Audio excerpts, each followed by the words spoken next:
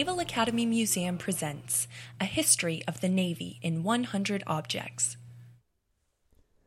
You may have noticed that our opening song was not in keeping with our typical Navy and Marine Corps theme. In fact, this was the Air Force song, featuring the U.S. Air Force Band. Today, we remember a great Army Air Corps pilot. In 1947, the United States Army Air Corps was absorbed into the United States Air Force, and thus, we opened our episode today with the U.S. Air Force song. Object 41 was a piece of metal and fabric from the first plane to cross the Atlantic, NC-4.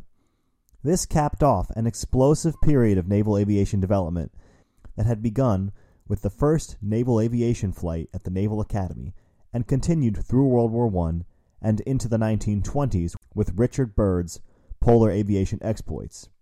A group of naval innovators, many of whom we have already discussed, like Lieutenant Rogers and Admiral Byrd, won fame and accomplished many daring aviation exploits during this time. However, one aviation feat stands above them all in the history books: Charles Lindbergh's first flight from New York to Paris. Charles Lindbergh had always been fascinated by aviation, but it wasn't until his college years that he actually learned to fly.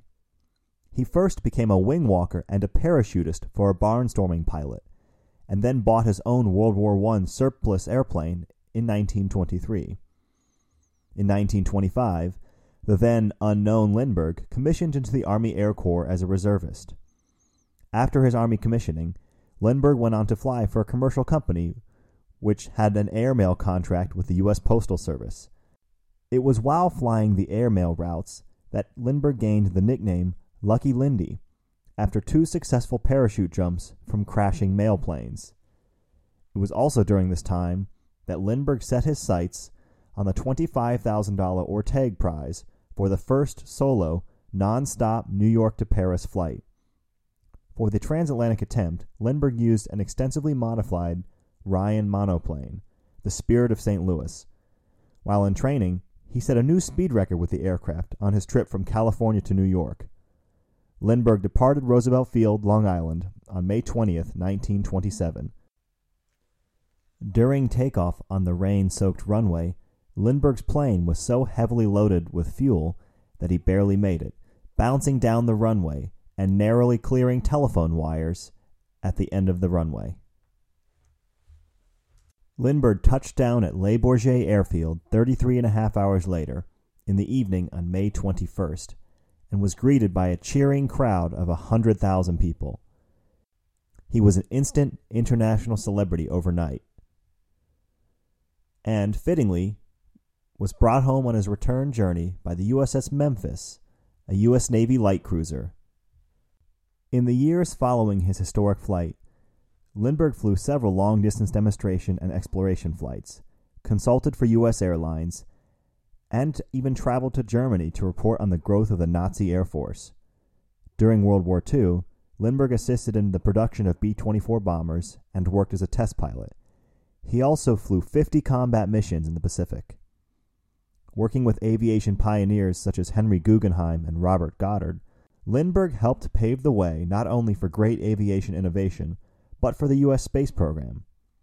We now go to Dr. Jennifer Bryan, head of the Naval Academy's Special Collections and Archives program, to discuss our object today and the relationships that Lindbergh built that made such an impact on aviation and space. And we're in Special Collections and Archives today to look at the book We, written by Charles Lindbergh in 1927. And we have one of two special authors' copies that were produced by the publisher, G.P. Putnam Sons. This one is inscribed to Harry F. Guggenheim by Charles Lindbergh. Guggenheim and Lindbergh were friends.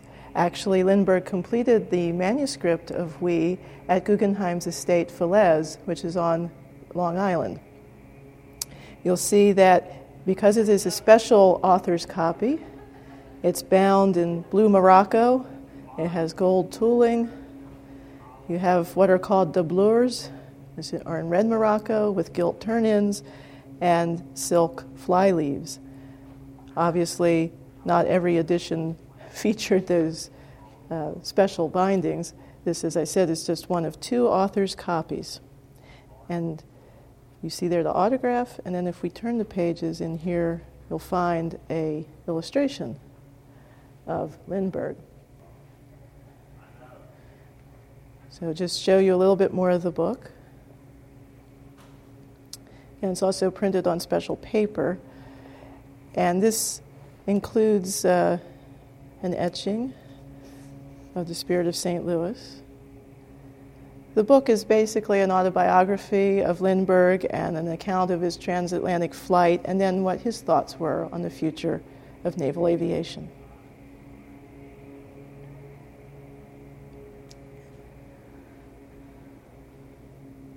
Now, Harry Guggenheim had been an aviator in World War I, and he and his father started something called the Guggenheim Fund for the Promotion of Aviation in 1926, and actually they sponsored Lindbergh's cross-country tour after his New York to Paris flight. Lindbergh went on a tour of the United States, and the Guggenheim Fund promoted that, sponsored that. Also, the fund sponsored James Doolittle, who was working for them at the time, and he conducted the first blind instrument-controlled landing at Mitchell Field in 1929. And also in 1929, while Lindbergh was staying at Guggenheim's estate, Falaise, they both read about the work of Robert Goddard, who, of course, is a great pioneer with rockets. And so Lindbergh acted as Guggenheim's emissary to Goddard, and it was Guggenheim money that funded Goddard's laboratory at Roswell, New Mexico. And of course, it's those experiments in the 1930s and 1940s with the technology that led in part to the American space program.